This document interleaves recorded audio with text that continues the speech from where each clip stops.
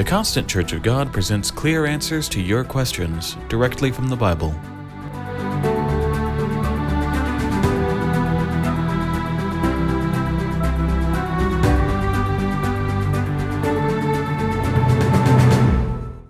In the Bible, God says He inhabits eternity. What is eternity? Eternity is a difficult concept for us flesh and blood humans to grasp because we are subject to time. We can understand time because it is physical. We are born, we age, and we die. Time is temporary. Eternity is forever. It has nothing to do with time. That's why people often ask, where did God come from? How old is God? Is God eternal? The book of Genesis says that God created the heavens and the earth. So God has always existed, even prior to creation. In Psalms, King David said, God exists from everlasting to everlasting, from eternity to eternity. God is not old or young. He does not age, having neither beginning of days nor end of life. He is eternal.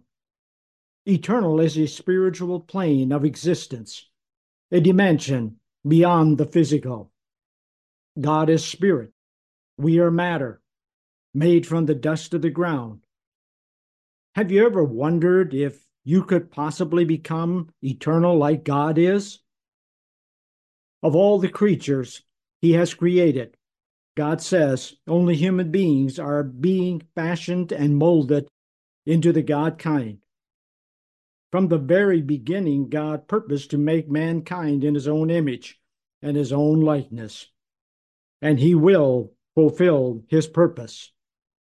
He is training us now, preparing us in this physical life to qualify to enter into eternal existence. When Christ returns to set up His kingdom on the earth, we will at that time enter into eternity by a resurrection. We shall be changed in the twinkling of an eye, and we will become spirit beings, transformed from mortal to immortal. From that time on, we will also be eternal just as God is eternal. Such is the awesome magnitude of God's promise, which we can all look forward to receiving. This is Gary Schaefer with the Constant Church of God. Join us again next time to hear more about what the Bible actually says.